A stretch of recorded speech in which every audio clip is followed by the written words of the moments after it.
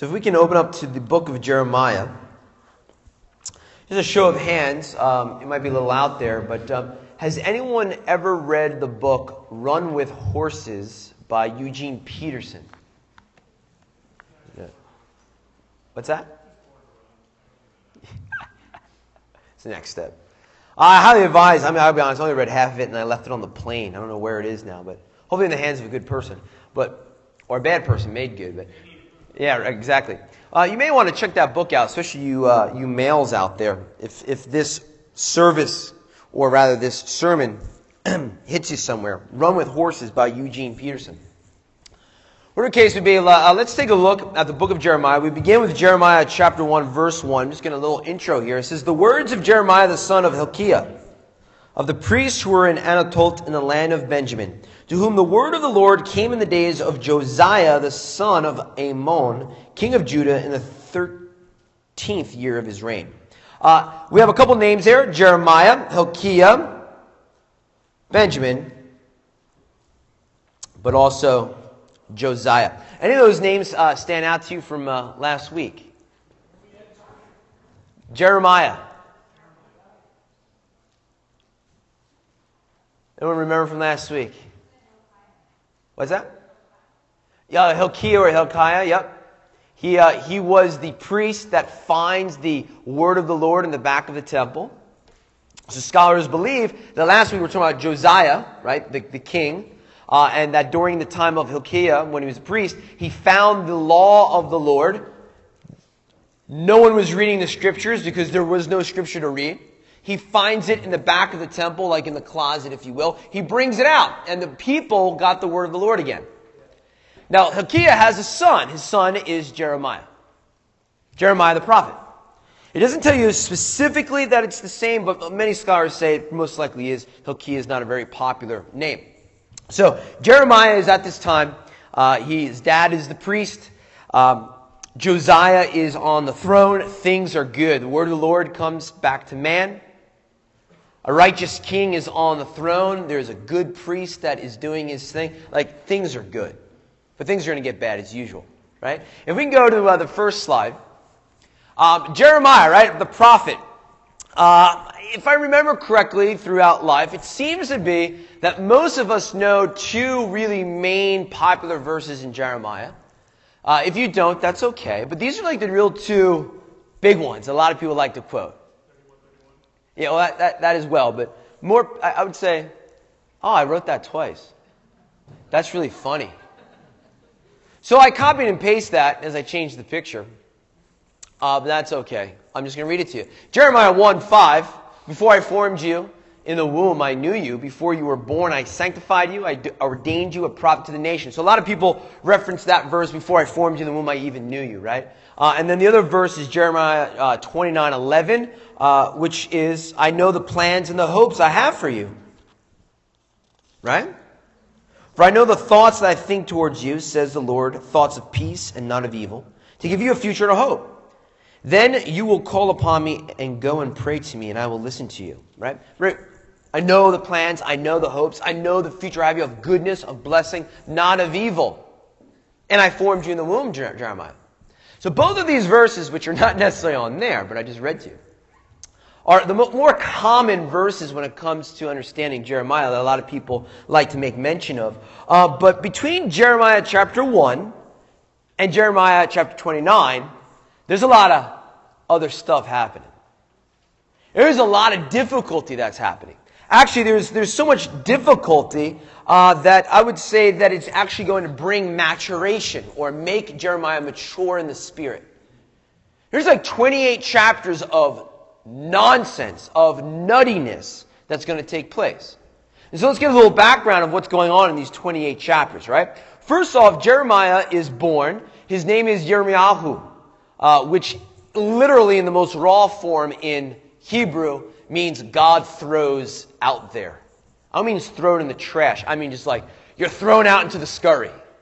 Right? In a lot of your commentaries will say that God sends, or God is His foundation. But the real root here is that God is taking Jeremiah in His name and throwing him out into the midst of things.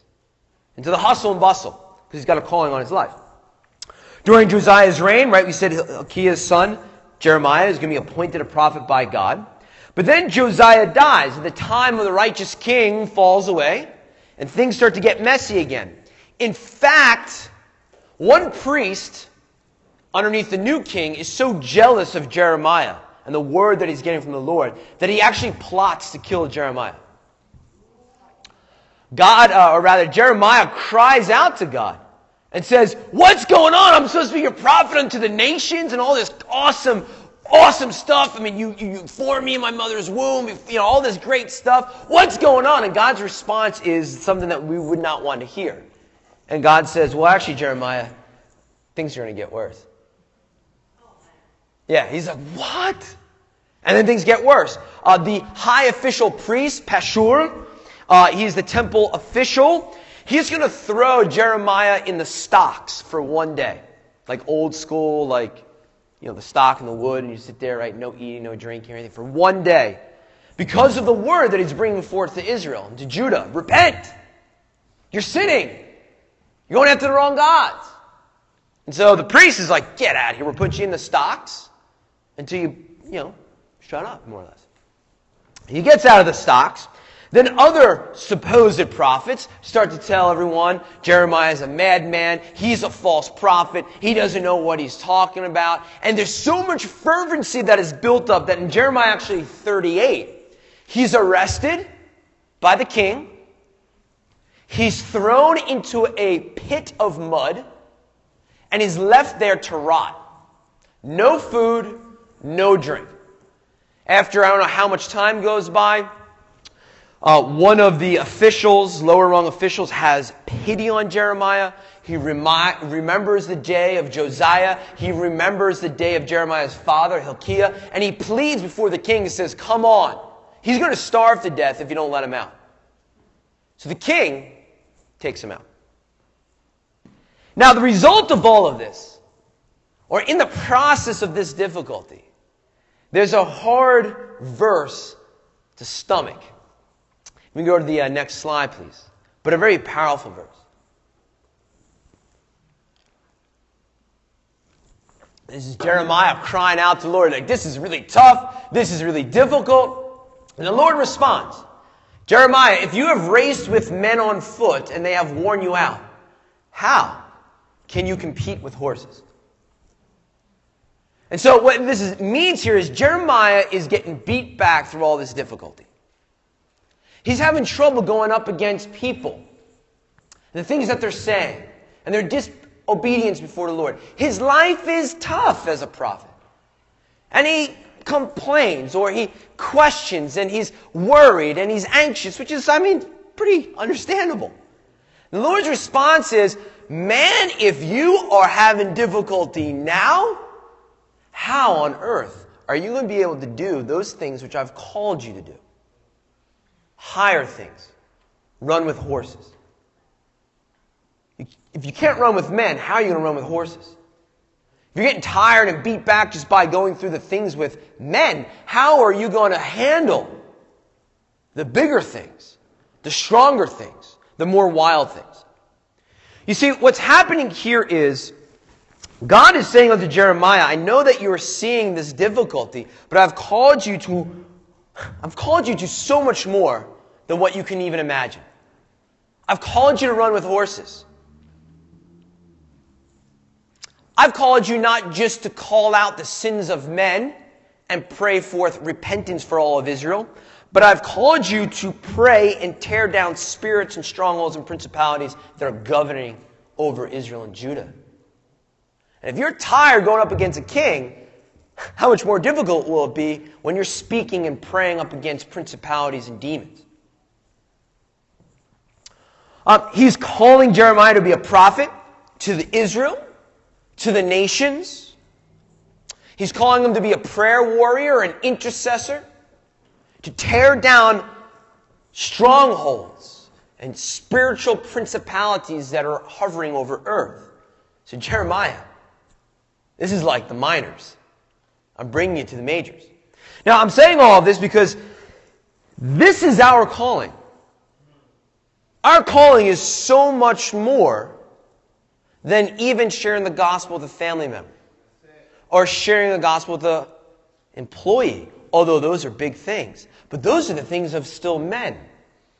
The Lord wants us to run with horses. He wants us to go to the next level of the increase, of more difficult challenges. That we're actually called to pray against demonic forces as we were doing today. If we're having difficulty sharing the gospel with someone at work or being a light unto them, let me tell you something. It's going to be even more difficult when you go up to a coworker that is dealing with a disease and command a disease to leave in Jesus' name. That's what we're talking about here, right? There's the one level, and then there's the other level. One of men and one of horses. So, let's pause there a little bit, and I want to talk about, really, that's a little bit of Jeremiah, but how do we come into this? If we go to the next slide here. This verse of Jeremiah 12:5 really was touching my heart about the need for men in particular, but I think all of us, to redeem the wild within. It's maybe a little strange to say. I feel over time, modern humanity has become domesticated. Too domesticated. The Lord has called us to be wild, free, liberating, crazy earth changers. But the spirit of the world comes in and makes us domesticated. Makes us tame. Our culture, our society comes up around us. We become so domesticated that we can even barely run with men anymore, let alone with horses. We become so domesticated by our opinions of what people will think of us that we don't even declare the gospel, let alone pray for the sick, demand the dead to be raised. We go to the next slide. So what do I mean here, wild? Wild. Wild. Something that's wild lives in nature and isn't tamed. Your pet poodle isn't wild, but the groundhog that lives underneath your garden shed is wild.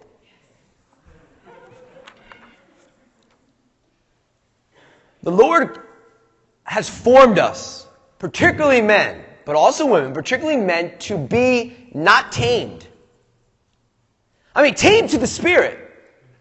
Tamed to the things of the Lord, but not tamed in the sense of being a domesticated thing that just goes through the doldrums of life with no passion, no love, no excitement. One of the most beautiful things that I've ever seen, you're like, oh, it's the birth of your children. That was very beautiful too, but I'm going to be real. I'm sorry, honey. One of the most beautiful things I've ever seen was when I was out in Montana a couple years ago. And we were spending a couple days on a ranch. And there was a dog that was domesticated. But the rancher put it on the back of a pickup truck. They drove out into the middle of the range. He told the dog to get out and get the horses, and that dog ran out into the pasture, open acreage, going after the horses and helping corral them. But actually, he got a hoof to the forehead, and there was blood coming out of his head. I was like, oh my goodness. And he's like, oh, that's nothing. He's fine. And the dog was the happiest thing I have ever seen in my life. Because that domesticated dog had a chance to be wild again. To run out into the field, run amongst the mountains, run and smell the horses. To do a job, to feel the cold March, cold air of Montana going through his fur. He was doing what he was meant to do. Now, a bunch of us, if I may speak so frankly, have lost the understanding of what it's like to have the spiritual air and wind to go through our fur again, and our hair and our spirit again. We've become tamed. Now I wake up, put in my toast, get my coffee, go to work, come back. Man, if we really looked at it, we're just domesticated poodles. It's the truth. Look, there's this great conversation that takes place between the lion, the tiger, and the wolf. Or, I'm sorry, the bear and the lion and the wolf. The bear and the lion go to the wolf and say, "Ha, you little wolf, we are so much stronger than you. We can, one swap of a bear's claw can wipe out a wolf." The lion says, "Ha, my teeth, all I have to do is just bite it. It's going to puncture you like it's nothing. Wolf, you are nothing." And the wolf, in a very cunning way, goes to the bear and to the lion and says, "Yes, you may be more powerful than I, but we, the wolves, we don't perform in the circus."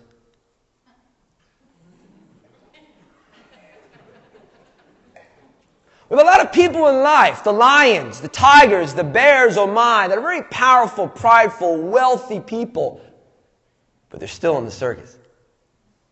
We're called to be wild, crazy lovers of Jesus that do not perform circus tricks for the spirit of the world.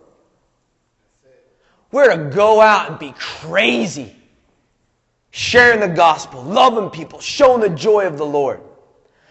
I can almost completely guarantee you, because I've been there in my own life, if you are down, melancholy, anxious, not happy, whatever you want to call it, I can almost 100% tell you, I can't 100% because I'm not a trained counselor as Kate, but I would tell you that part of it is because you may be living a domesticated life. There's no time for unhappiness when you are on fire for Jesus, telling people about the Lord, calling up the raising of the dead. Look, I struggle. I'll be honest. January, March, my wife will tell you. April, I start getting a little, the sun's not out. I'm in the doldrums, and I'm telling you, I really got to dig in deep. I really got to dig in deep. I don't know if it's that seasonal affectiveness disorder that they talk about. I don't know what it is, but I know at that time of the year, I got to dig in deep in the word of the Lord and remind myself that I am not a dog. I'm a wild animal in the kingdom of God. So, let's go to the next slide. Unfortunately, Alan and I were trying to figure this out. Can't really read it in the back, but I'm going to read it to you. It's pretty cool. I actually use it in my classroom. On the top is a picture of the Romans fighting. It says, "Hard times create strong men." The next one down is the glory of Rome. It says, "Strong men create good times." The next one down below it is Rome in the midst of its heathenism, in its pleasure, in its complete disgusting sin. And it says, "But good times create weak men." And then the last one is when Rome is being sacked by the barbarians. Weak men create hard times again. So I want to read that again, quicker. Hard times create strong men. Strong men create good times. Good times create weak men. Weak men create hard times. I don't know where we are on this level of things, but I can assure you this. Many of us, I don't know who you are, but if I take a look at a culture, of a church culture across the world, we've become relatively weak in comparison to past times. And some of us are really roaring, some of us are really strong, some of us are really going to town. But as a complete body, many of us have gotten a little too domesticated. And it's not completely our fault, although it is. It's a cultural paradigm. It's a cultural thing. We live in such abundance, in such goodness, that we don't have to go out, I want to put it in earthly terms, you don't have to go out and kill a deer, right? You don't have to go out and build your own home. You don't have to go out and, fight off invaders and all this kind of stuff, which thank you, Lord, for that, right? That's physical stuff. And so maybe even physically we've gotten a little soft or weak. I don't know. I do know, but it wouldn't be right to say. But in the spirit, the same principle happens. Good times can create this kind of tamed mentality. If you go to a domesticated dog and you get inside his head and be like, yo, we can take you out into the wilderness and you can be free. That little dog inside of its mind would probably look at us and be like, no, thank you. This place is heated. You groom me a couple times a year. You cut my nails. You give me food that I can just nibble on, and sometimes if I don't like that, you actually give me food that is soft, so it just melts in my mouth. Yeah, man, but do you know what it would be like for you to run out into the prairie and track down a deer and kill it yourself? No, I do not want to know what that feels like. I don't want to leave. You kidding me? It's like so great. But if you do see a dog, an animal running in the way in which it was designed, it's one of those glorious, beautiful things. So let's talk about this a little bit, this domestication process. How does, in fact, a boy become a man in our society? How does a woman, or rather a girl, become a woman? And we will relate this to the things of the Spirit. This is a very perplexing problem, as some sociologists look at. They say maybe, quite possibly, part of our problem in our society is that we do not have a rite of passage. In our society, when does a little girl become a woman? When does a boy become a man? This is part of the problem of our culture. I don't know, when you get a driver's license? Well, not really, because you're not a legal adult. All right, when you turn 18, well, kind of, but you couldn't even buy, what, at 21? You couldn't even buy wine, or you can't even rent a car until you're 24. Our society doesn't really have a moment in time when a man or a woman becomes an adult. It's very peculiar. It's actually one of the first times in human history that we have this dilemma. So many kids, in my belief, teaching 17-year-olds, 18-year-olds, what their rite of passage of becoming adult is going to college, without their parents' supervision, carry on like a child. Binge drink, promiscuous sex, late nights. They actually are prolonging childhood with these substances. I talk to kids all the time in high school, like, why do you want to go to college so bad? Like, to be an enlightened individual so you know how the cosmos work. Or to go out and get a red Solo cup and go play beer pong. This is a failure in our culture. How does a boy become a man? In North American culture, he is not a man until he's able to go out and kill a deer for his future family with either a bow or a knife. Can you imagine killing a deer for your family with just a knife? You're not a man, you can't get married until you do that. In Judaism, they have the bar mitzvah, or the bat mitzvah. Bar, son of, bat, daughter of. Mitzvah, commandment. You are the son or the daughter of the commandment. And now you are an adult, and you are held responsible before the Lord for your actions. In Israel, it's when you turn 12. In America, it's when you turn 13. They're saying you are now accountable as an adult. I will treat you like a man. I will treat you like a woman because you're taking on the bar mitzvah. You're taking on the anointing, the calling of being accountable to the word of the Lord. Now, that may not have as much weight today, but 2,000 years ago, 1,000 years ago, in Judaism, this had very, very big significance. My personal favorite, in Sparta, when did a boy become a man? By the age of 14 or 15, a Spartan boy, a Spartan man, would be such a trained soldier, warrior, and killer that at the age of 14, the barbarians to the north and to the east would quiver in their armor, knowing that these 14, 15-year-old boys were coming to go fight. Because their whole life, they're training for battle, training for battle, training for battle. And at 14, they were the best soldiers in the world at that time. Us, go get a red Solo cup. Go to college, act like an idiot, and now you're an adult. This has a tendency to leak into the things of the Spirit. There's many people who are still living the life of a child. We're boy men. But you see, our destiny that Jeremiah is being called upon is you are getting tired of the things of the world. I've called you to greater things. I've called you to be a warrior. Called you to be like a Spartan warrior in the Spirit. That's our calling as men. That's our calling as women. The things of the earth have a tendency to make us domesticated, to make us tame, to capitulate to the things. Can I get an amen or something? Micah, did you get that link I sent you last night? It was awesome, wasn't it? I was going over stuff. I was getting into some Chet Baker, some jazz music. I was like, oh, Michael Hampton has to hear this. All right, let me go to the next slide. How do you know if you've become domesticated? This picture cracks me up. There's a French bull terrier. A bull terrier. You know what they originally were bred to do? Kill bulls. Pit bulls, bulldogs.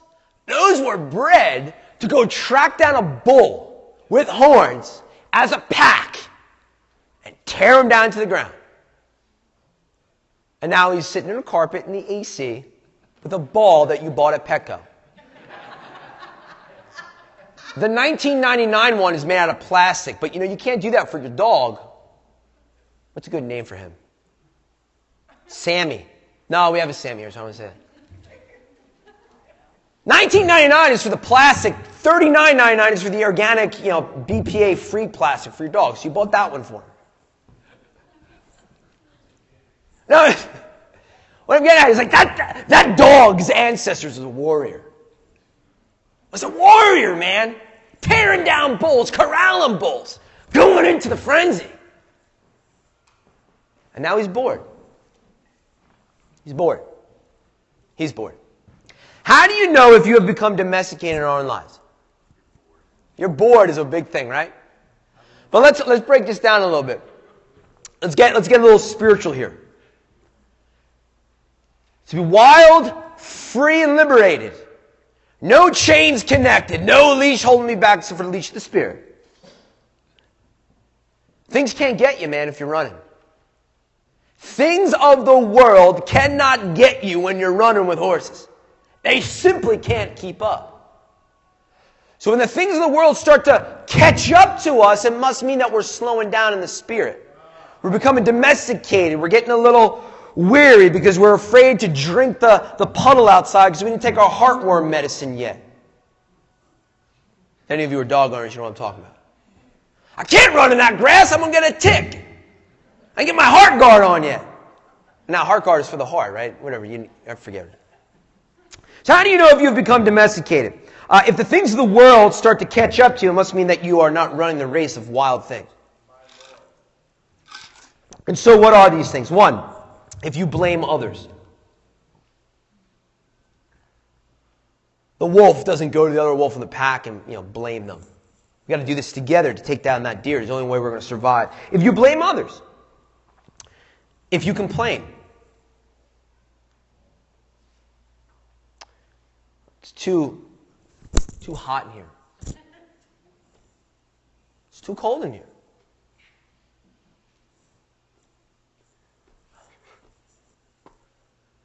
Invention of air conditioners like 40 years ago? What did mankind do? For 10,000 years, minus 40.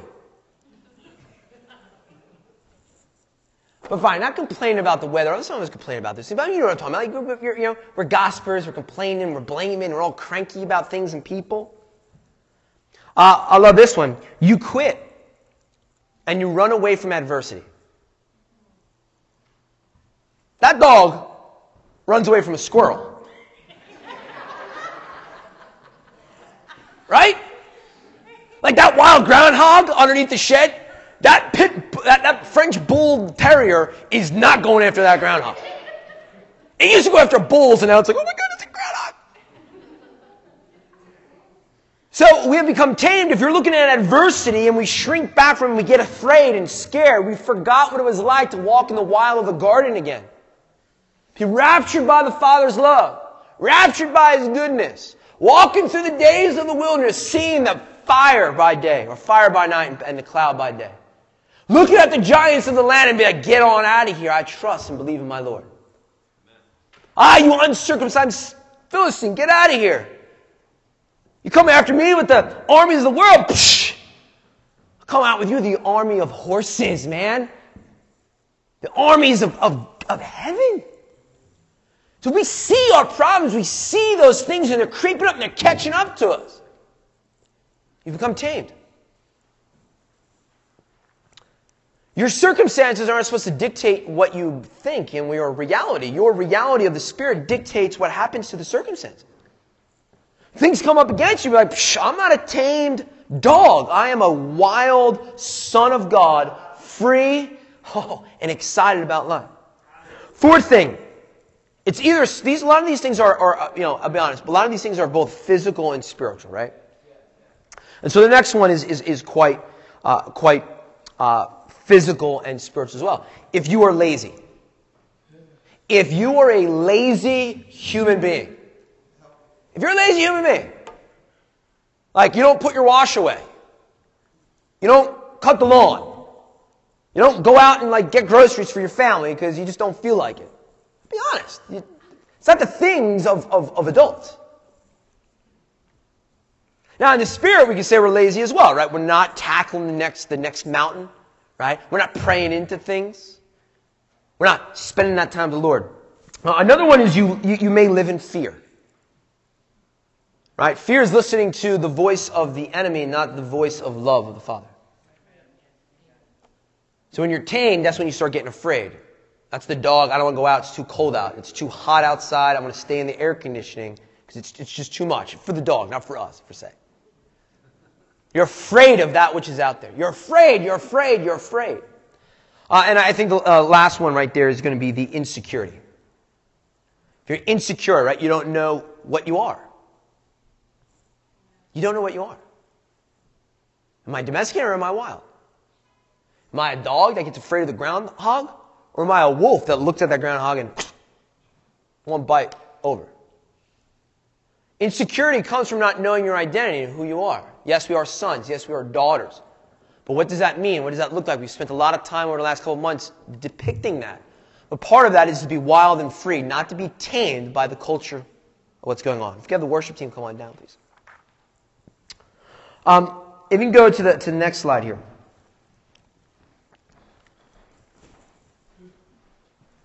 Essentially what I am saying here is Jeremiah needed a little wake-up call to man on up, pony up, right? And I know in my life there are times that I need that. I need that.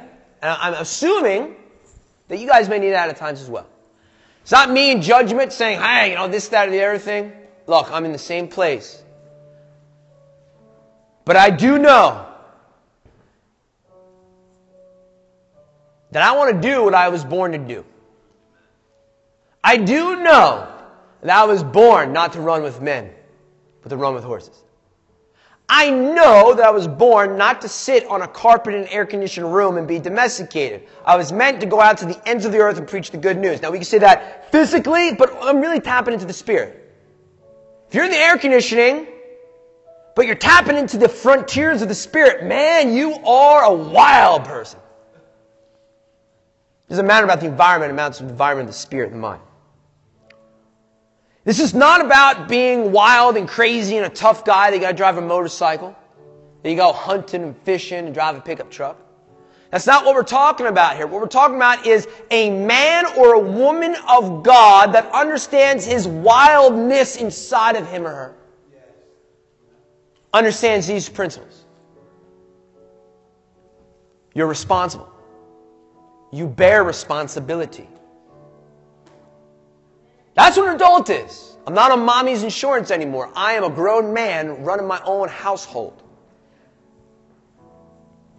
It's not being able to procreate and have children. It's a matter of moving into the things of your own, right? And this is not just physical. This is spiritual. Do you have spiritual responsibility? My dogs, plural, in my house, they have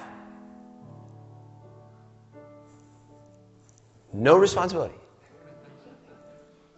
Hi, now can you think of anything that we expect the dogs to, not to poo on the floor? That's about their responsibility. Yeah, they don't really do that. I mean, they're big. I did for a week. You remember that? That was an awesome dog. Yeah, they're big, right? Look, man, domesticated things in the spirit, they don't do anything. There's nothing thought of them. There's no requirement. There's no responsibility. In a pack, in the wild, man, if you're just sitting there not doing anything, you die. You die. Come on. You got to get out there and run with the pack. You got to get out there and tear down the deer. You got to get out there and find a new food source. You got to go out there and do something. So, men and women of God that are tamed, not tamed, but wild ones, carefree, full of energy, full of the Spirit of God, are those who bear responsibility. I'm not saying you have to be the leader of a church. That's not what I'm saying. You bear spiritual responsibility. You pray for your wife. You pray for your husband. You pray for your kids. You pray for your neighbors. You're involved in the things of the Spirit. It doesn't mean it looks like this. Come on. Something that looks different in the Spirit.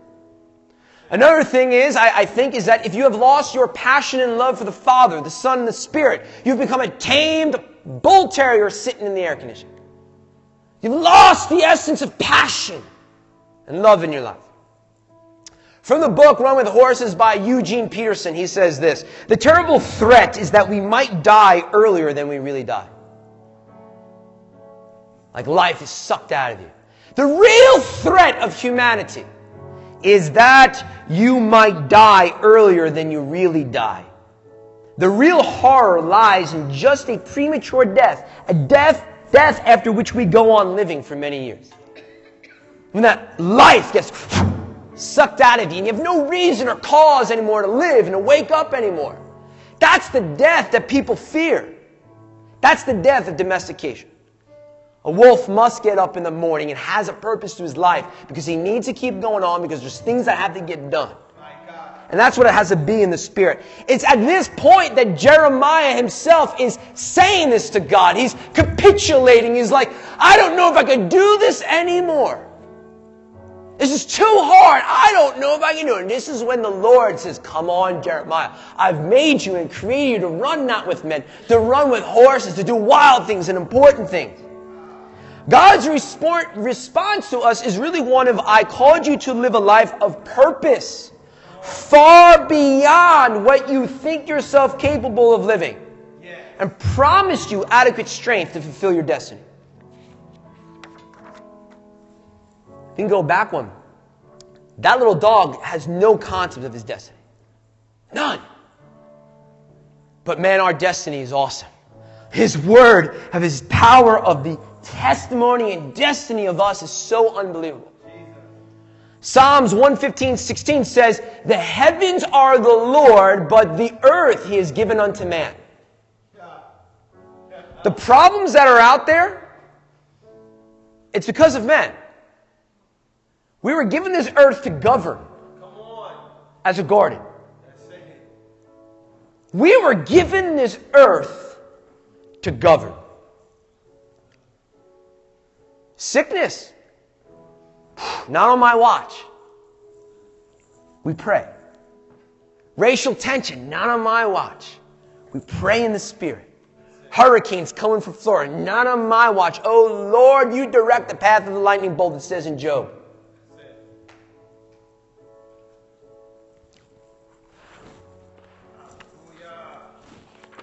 Just go forward again, please. The passion, the love again. We have tamed the passion and love of the Father towards us. He is a radical, crazy lover. I mean, so crazy that the Song of Solomon almost did not make it into canon. The early Christians, the early fathers were looking at the Song of Solomon from the Old Testament, from the Hebrews, and they're like, this is kind of like rated R stuff. If you really read it. Now I want to skip over some things because we have youngins here. But it's passionate love of a groom for his bride. That's a wild passion love that he has for us.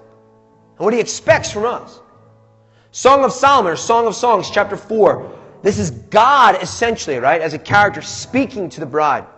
You are all fair, my love, and there is no spot in you. You're pure. Verse 9. You have ravished my heart. You don't have my heart. You ravish it with one look of your eyes and with one link of your necklace. You ravish my heart. This is God speaking to the bride. Like, we give him one glaze up into heaven and it ravishes his heart. You just gave me a wink. Oh. Jesus. I know, it's like we're like, ooh, we don't want to talk about God like that. I'm not talking about in a romantic sense. Some is using romantic imagery to show us the passion and love that God has for us. I am my beloved and my beloved is mine, and I will return to him. How fair is your love? How much better than wine is your love? And the scent of your perfumes and all the spices. Crazy stuff. In closing up, Romans chapter 8. I want to read this. It's a little more lengthy, but please, if you have your Bibles, open it up, because I think this does a nice job of just solidifying and bringing forth the reality of the wildness within. Romans chapter 8, verse 31.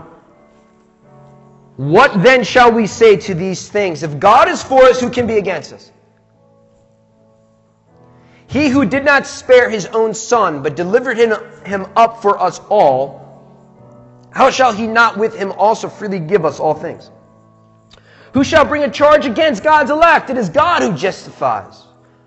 Who is he who condemns? It is Christ who died, and furthermore he also was risen, who is even at the right hand of God, who also makes intercession for us.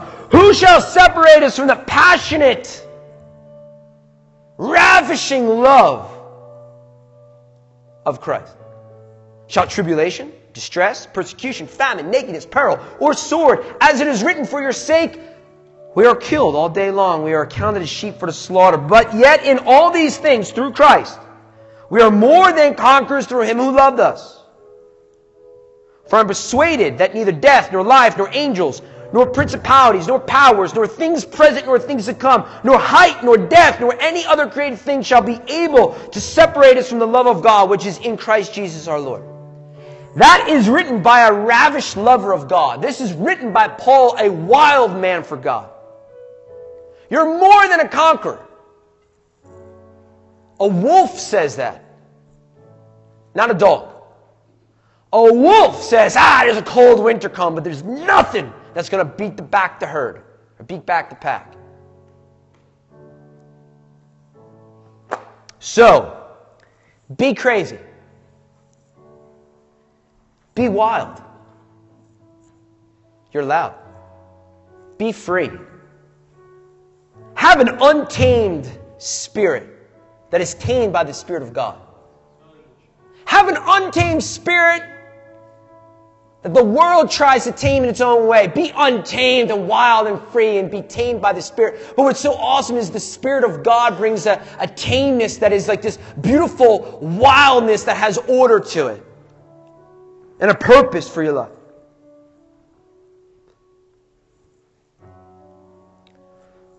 When the Lord left the earth, when the last thing he says to his disciples is, you know what? Go. Go. Leave the air conditioning. Leave the carpet. Leave the order. Leave what you know and go into the nations. Preach forth the gospel. That's pretty crazy, Lord. Yeah, that's not crazy enough, though. What do you mean it's not crazy? That's just the things of men. I want you to run with the wild things of horses. But going into other nations and proclaim the gospel, that's pretty crazy, Lord. No, it's just simply not crazy enough. Go, put your hands on the sick and watch them be healed. Speak in new tongues. Trample on serpents and not receive its poison. Speak to the dead and say, get on up and get alive again. That's the thing of wild things. That's the thing of sons and daughters of the Most High God. That's the thing of people that are not domesticated, not tamed. People that are wild, free in the love and passion of the Lord. So we pray, oh Father, let us awaken to the charge of Jeremiah that says, I don't want you to run with men. I want you to run with horses. I've called you to bigger things. I've called you to greater things. Father, I pray right now that those of us that are sitting inside the cages of domestication, those of us are mere birds who are sitting in a cage, that don't even understand and they don't even realize anymore that they were called to be eagles, flying and soaring. But we've spent so much time in our cage, barely twitting like a canary. Father, show us what it means to open the door again. Show us again to peel back the bars. Show us again what it's like to feel that breath, that wind, that coldness, the rawness of life coming through our cackles again.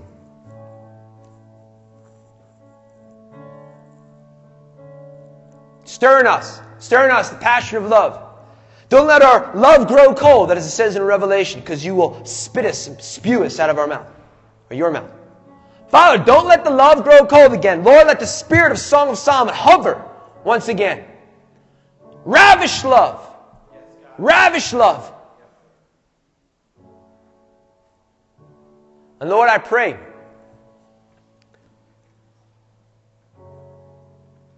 the men and women in this place and across the Church of America would rise up. That you would bring them through a spiritual rite of passage. Oh, yes, Lord. That you bring them through a spiritual rite of passage. To know you. To behold you. To have holy moments with you.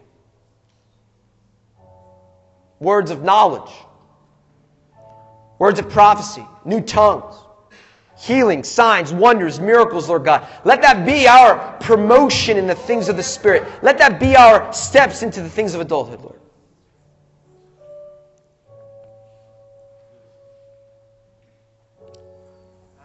Let us bear the burdens of one another, as your scriptures say. Let us bear and hold responsibility and leadership in the things of God.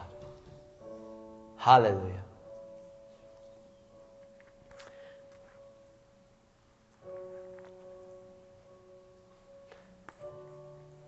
I know what I want to do in prayer, but I don't know how it's going to sound. I'm all fired up.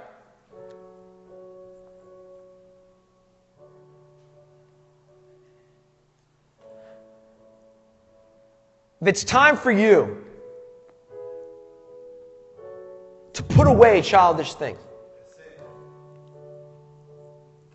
I don't care how old you are. If you're looking, you're like, it's time to put away childish things. And when I was a child, I did the things of a child. When I became a man, I did the things of men. I led. I bore responsibility. I communed with the Father. I stepped and walked into my inheritance. If you personally feel, there's no judgment here.